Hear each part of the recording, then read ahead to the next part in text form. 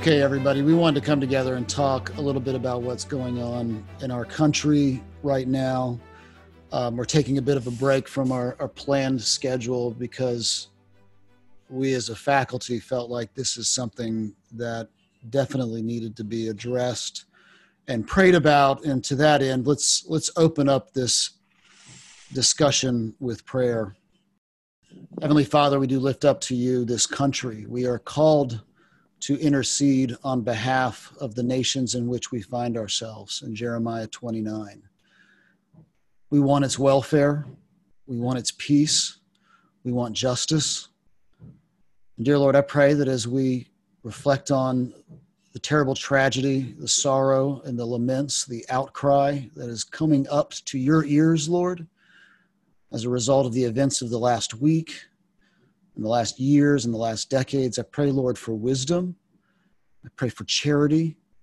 I pray, Lord, for your grace, that by your grace, injustice might be ended, that justice might be found, and that, dear Lord, we might be able to not only proclaim Christ Jesus, but live in ways that give expression to the gospel of Jesus Christ, as we're called to do in Philippians 2. Give us wisdom as we care for those in our communities who are feeling the angst and the pain and the hurt of these events. And please be with us as well, Lord, that the power of your Spirit would strengthen us and fortify us for this day and for this time in which you have placed us in your providence. It's in the name of Jesus we pray. Amen. All right, brothers, I want to open up with the events of this last week. Even as we were going into last week, thinking about what we were going to discuss this week on the podcast, no one knew where the week was going to go. And after the tragic and filmed death of George Floyd in Minneapolis, there's been an outbreak amongst first central cities in the United States, and now it's spreading to larger cities on the coast. And there's just, in a way that I haven't experienced before, there is a sense of dread and anxiety and fear and hurt and this deep affliction in not only the Christian church in which I serve and the churches in this area, but really outside and beyond in all of the communities in which I'm interacting. This is touching all of us. And as a result, we wanted to stop and take a moment and just think about and talk about what this means, how we ought to approach it, and how we can care for one another and care for the world as we're called to during this situation. If I can just begin with an anecdote. My sons, they're 8 and 10. They've heard us say George Floyd's name throughout the week, my wife and I, when we were talking. And so randomly on Saturday, they asked why we've been talking about this man that they've never met. And so we made the decision to show them the video. They're 8 and 10, but we thought that we should show them the video, the tragic video that many people have seen. And I'm not in any way suggesting that, this is what every Christian parent should do. But I do know that in our African-American community, African-American children not only have seen this video, but just have seen this throughout their lives. And I thought it would be important for my boys to see what we mean by the African-American plight. And I wish I could describe it perfectly, to see them see the video. And the questions that they asked were so powerful. My second son asked, why isn't he taking his knee off, as he heard Floyd say, "I can't breathe," right? Or my other son asked, he's a police officer. Isn't he supposed to be protecting people, right? And at the end of the video, it was just, my boys, typical boys, they're a bunch of pranksters, they're always laughing. But for some reason, it really affected them. to see that this is not just a one-time incident for the African American community, but something that happens on such a regular basis. And so for me, I thought I wanted to just begin by sharing that story because it led to a very good discussion. In our culture, we talk about that God is love, love, love, but to talk to them about how God is committed to justice. And ultimately, of course, we see that on the cross. But as we think about this situation, I think that one of the struggles that we have in the DMV area, I know we have listeners that are not from the DMV area, but the DMV area can become sort of a bubble, right? Where we don't see the kind of violence and, that much of our nation is seeing. And so for me, I thought it was very important for my boys to actually witness, what event led to everything else that is going on right now. Thanks for sharing that. I talked with our older daughters about it over the weekend, and it struck me how many of my African American friends have said, "Oh yeah, I have to have that conversation pretty early on, particularly with young men. You have to be aware of the danger that is facing you as an African American man in the United States of America. And it's not just something that started last week, and it didn't start 5 years ago.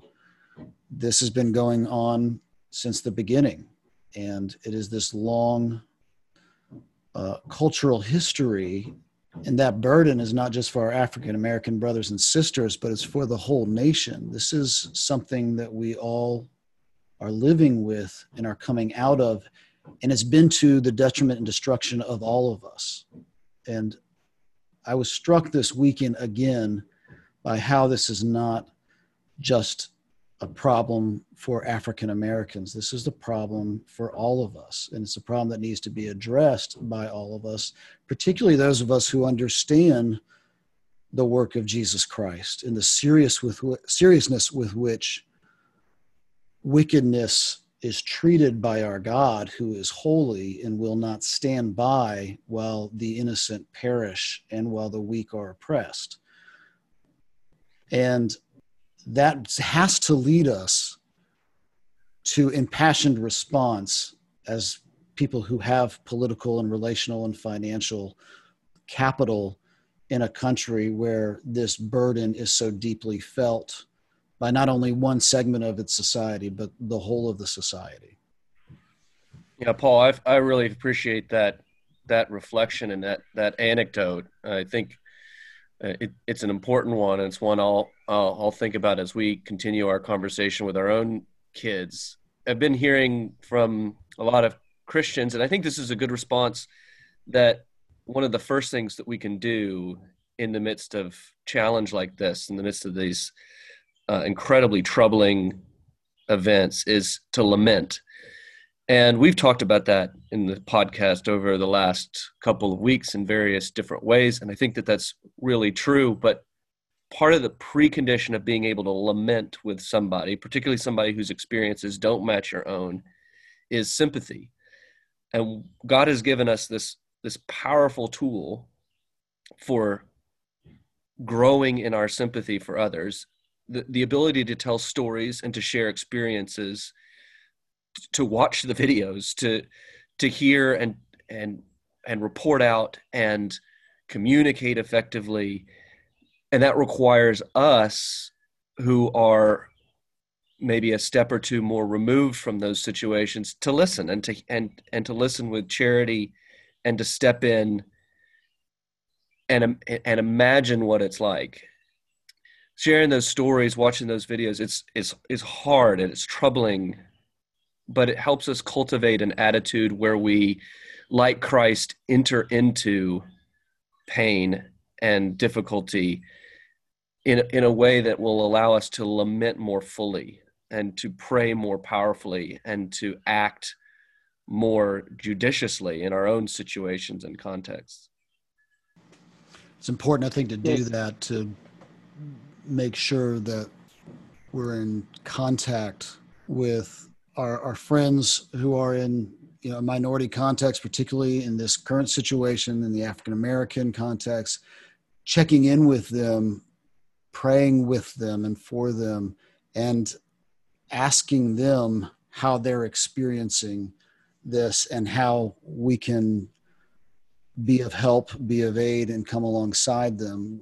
In the Christ Culture and Contextualization class that we just had, there's a lot of discussion about how to practically reach out to each other and, really show one another that we hear and we see what is going on. I think so often, particularly nowadays, maybe in this social media context, where a proper response is seen as just sort of posting something online and then moving on from there, and recognizing that this response needs to be also deeply personal, and it's going to take time. It's going to be something that we need to be committed to, and follow in the footsteps of people and ministers and community leaders who have been doing this well over the last few years, and to learn and to sit even almost in kind of like a discipleship type way, to learn and really sit under the teaching and the experience of another, right? I mean, that's what empathy is. It is being able to come alongside and experience something with someone. It's not looking down on them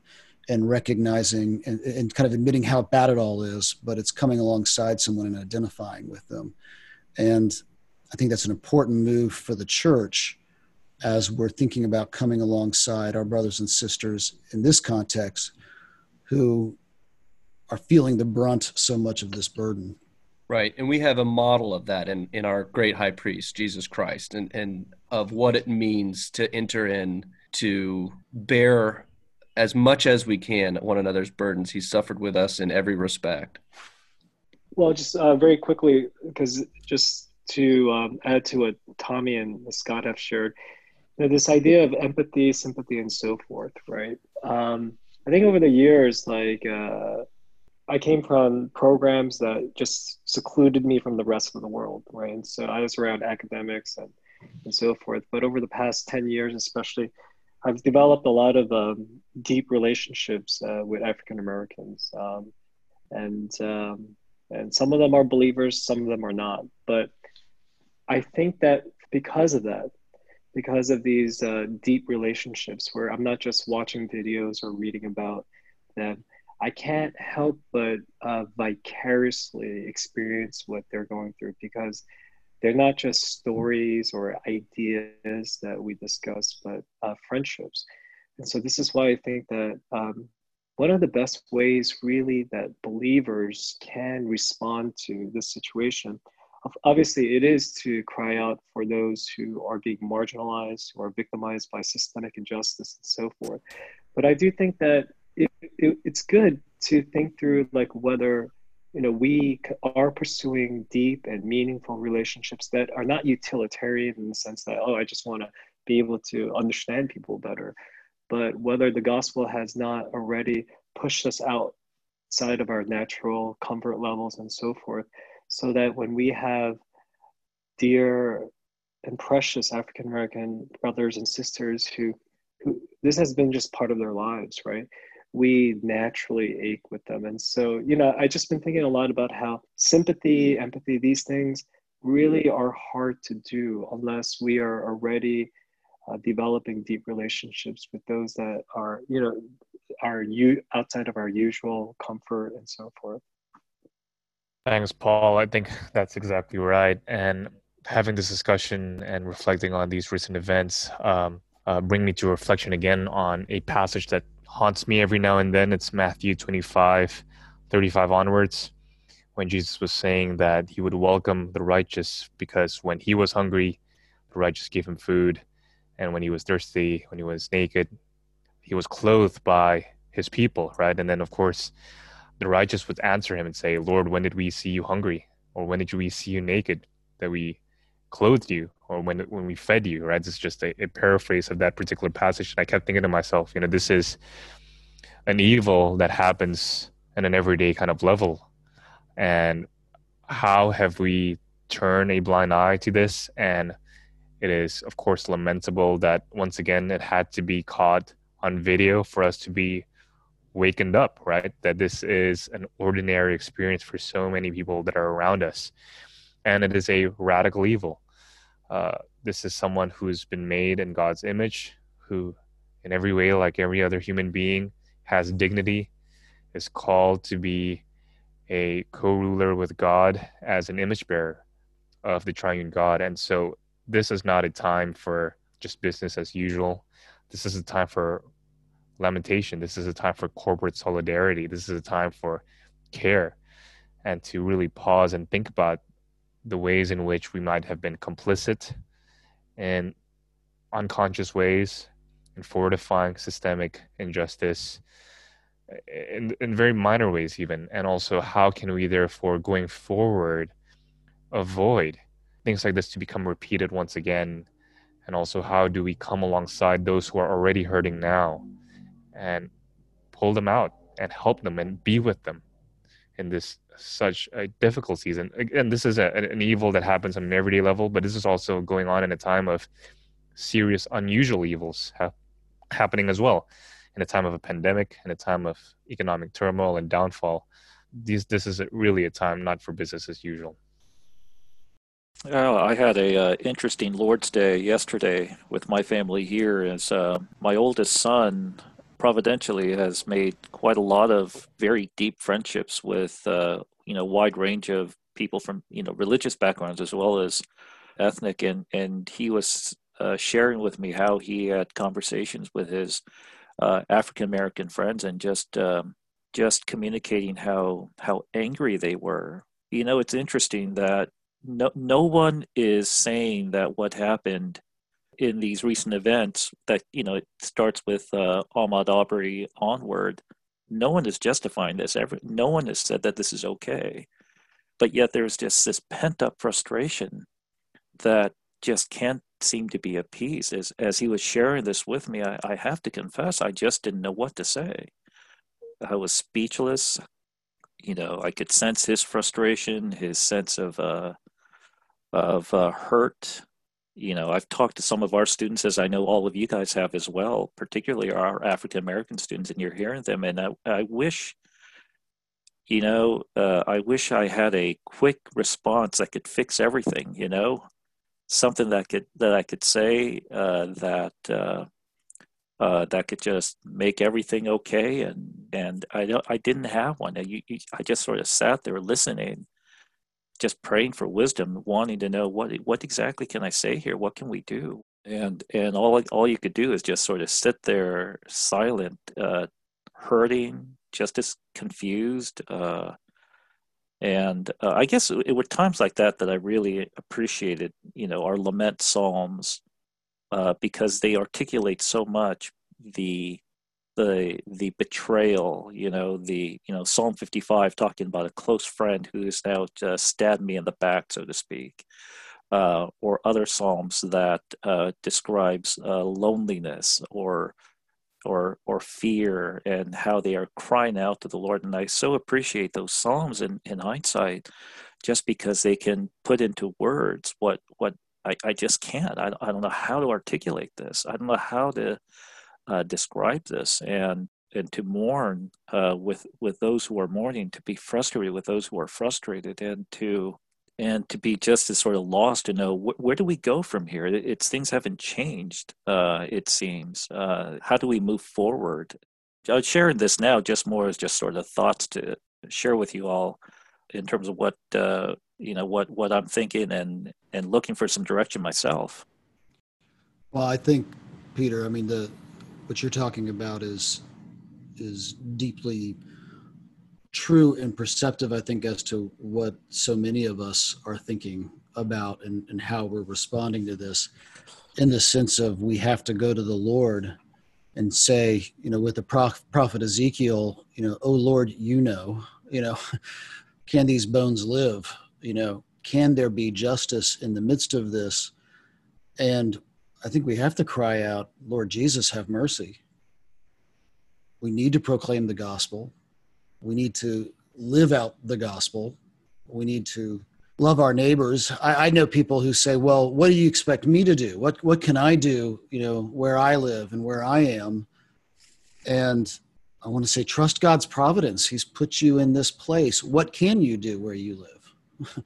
How can you share the love and the grace of Christ with those around you, even in the particular ways that this current situation calls us to? But yeah, I think there's a huge reliance issue here, which some of us may even feel uncomfortable with, that we have to actually just throw ourselves on the Lord for his mercy and beg him, like the psalmist, to say, search me, O God, know my heart. Spirit, show me if there's a hurtful way in me, right? Lead me in your everlasting way, because I don't know what that looks like. That's really helpful. It's a reminder that in the face of tragedies like this, we want to act, and we want to act big. We want to act boldly. We want to fix the problems. Peter, I was thinking about this when you were talking, like, it's kind of the nature of sin that we can't fix it. When I harm somebody, there's no way that I as a human can restore what I've harmed.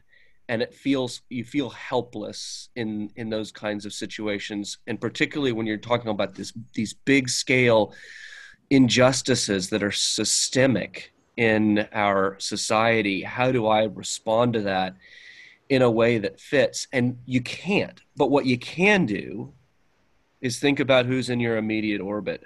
Who is my neighbor here, is what Jesus calls us to do. And it may seem like a smaller component of the problem. And it's not to say that we shouldn't be involved in some sort of larger scale involvement.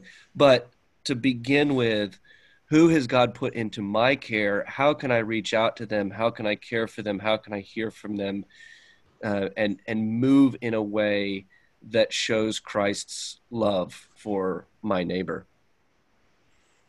The scriptures talk about national upheaval. I was reading Habakkuk yesterday and reflecting on the complexity of the affliction and the violence that Habakkuk the prophet is facing, where you have Israelites oppressing Israelites, you have Babylon on the horizon coming through to oppress the nations, and there's this outcry at this national upheaval that I think gives voice to so much of the conflict and violence that we're seeing today, this lament, and it garners a real outcry.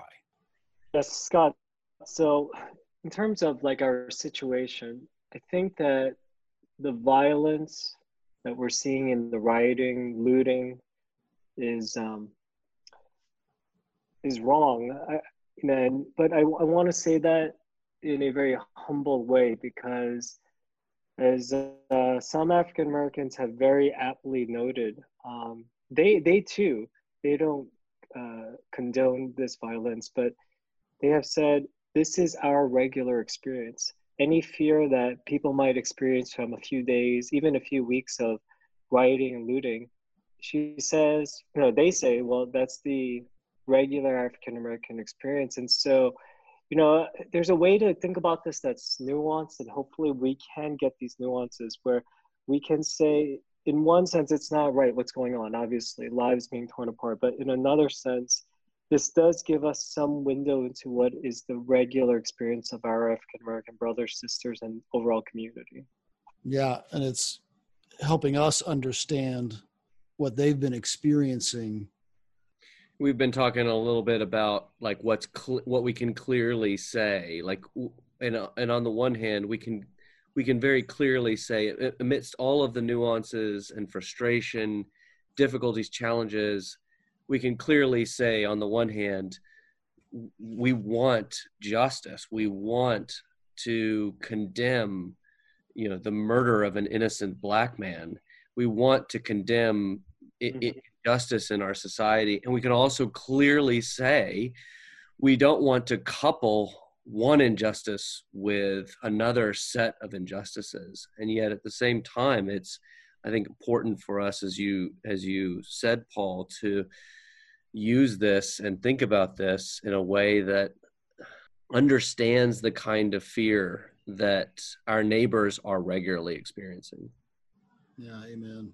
The fear that we have with the violence and the protesting is just being symptomatic of what our African American friends are experiencing from day to day. I was getting gas the other day, stepped out of my car to pump. My daughter was with me in the next seat. And after I got in the car and went on my way, she actually commented and said that for a moment there, she was afraid for me. Now, I'm not African American, obviously, but she just didn't know, in fact, if something might happen to me just stepping out of there. And that's just sort of one small taste that she had, I think, of what a lot of our friends here are experiencing from day to day. If it helps if it helps to be able to, it's a helpful comment for me because it helps me to know how to mourn with those who mourn, you know, to weep with those who weep, to fellowship to some extent, not in the fullest sense, of course, but at least in some way to fellowship with them in their suffering and the daily fears that and it's terrible and it's horrible. And perhaps to a certain extent, I hope that perhaps by being able to share in that, it gives us a whole new approach to a fuel of thought of how to discuss these things and how to dialogue to improve this in the upcoming days beyond the days that we're going through now. Yeah, and it's got to be in the context of that, doesn't it? That empathy, that understanding, that solidarity that we do seek the welfare, you know, the wholeness of our society. And you know, it's funny, so much. You know, that verse in Jeremiah 29 is so frequently cited in certain contexts of how the Israelites in exile were called to pray and to work for the peace of the city, without, of course, in any way minimizing the genuine injustice that has been happening before our very eyes over these last several weeks, without negating that in any way. It's another biblical principle that we perhaps need to be reminded of.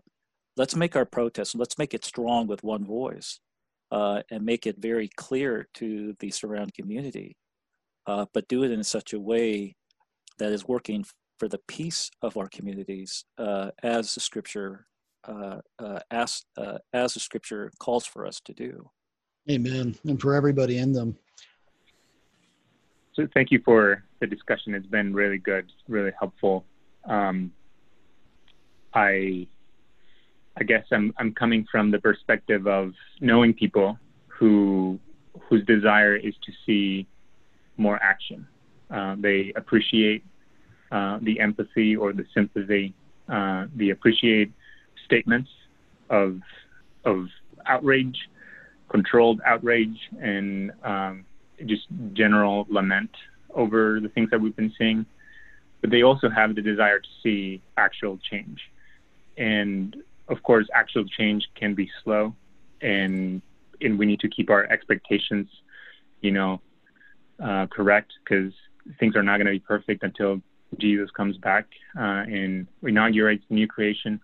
But yet, what are things that we can do to pursue change in our personal lives, which we've discussed already in this time, but also perhaps more widely in society? What are things we could do? I think that's a great question, Timo, and I've had the same brought to me. As a matter of fact, one of the things that we talk about a lot in the Isaiah to Malachi class is the corrupt fast of Isaiah 58, where you have these folks gathering together in worship. Their theology seems good, their practice is good, but it's not matched by their daily action. And as a result, the fast is a curse to them, not a blessing. It's not worship. It increases their judgment. And I think about that too. I mean, as I'm looking at the cases just of the last few weeks of Ahmaud Arbery and George Floyd, in both cases, there is this apparent obstruction of justice in some way, either in the case of Ahmaud Arbery, that it took months for the case to be brought, and in the case of George Floyd, that it seemed as if at least one of these officers had a significant history of these kinds of complaints about violence and brutality, there's a system that needs to be changed, that needs to be addressed, that's more than just the psychological burden that we've been talking about so far. And I think each one of us have to ask ourselves, and also ask those who are doing this well, how do we be a part of and encourage and push for that kind of change? Thanks, Scott. That's really helpful. And I think for those of us who don't have access to those who are creating public policies or have an influence within public policy, try to think about what is in front of you primarily rather than that which is systemic and global and seen beyond you. I think that we are psychological beings, and that to think about goals that seem unreachable or unachievable or just too big would actually paralyze us. It actually stops us from real action, and it causes us to simply resort to virtue signaling or a kind of passive resignation. And I think what we could do about the big problems that bother us, start with the incremental things that you could do before us. If you're a parent, how do we raise our kids well in such a polarized environment? How do we cause them to think about those who are different from us as image bearers, right? And the equality of the human race, corporate solidarity, and all of those things. If you're a teacher who are caring about your students, how do you reach out to the students that have been affected by this? Whatever it is that you're caring about, start with what is right in front of you and what you are able to do, what is achievable before you. To that end, let's open this up to the RTS community. We would love to have this conversation and hear from those of you who have good thoughts, good advice, good counsel, and can provide a way for moving forward on how to address these issues in practical and effective and God-honoring ways. So we want to open that conversation up. Reach out to us via email, via text, for those of you who have that access, or via the social media site for the campus. We also plan on having a town hall meeting where we gather together as a faculty and staff and student body and as a community, really, and come together and discuss these issues and pray together. So keep an eye out on this space for more information in that regard, but we want to open this up and make this more than just a conversation between us. We want to invite you into it. So thank you, Timo, for that question and always guiding us as we should be guided towards practical expressions of our faith. This has been the Faculty Podcast of Reformed Theological Seminary in Washington, D.C. I'm Scott Redd. I've been joined by Dr. Paul Jean, Dr. Tommy Keene, Dr. Grace Sutanto, Dr. Peter Lee, and Timo Sazo. Thanks for joining us. We will keep you in our prayers, and until next time, take care.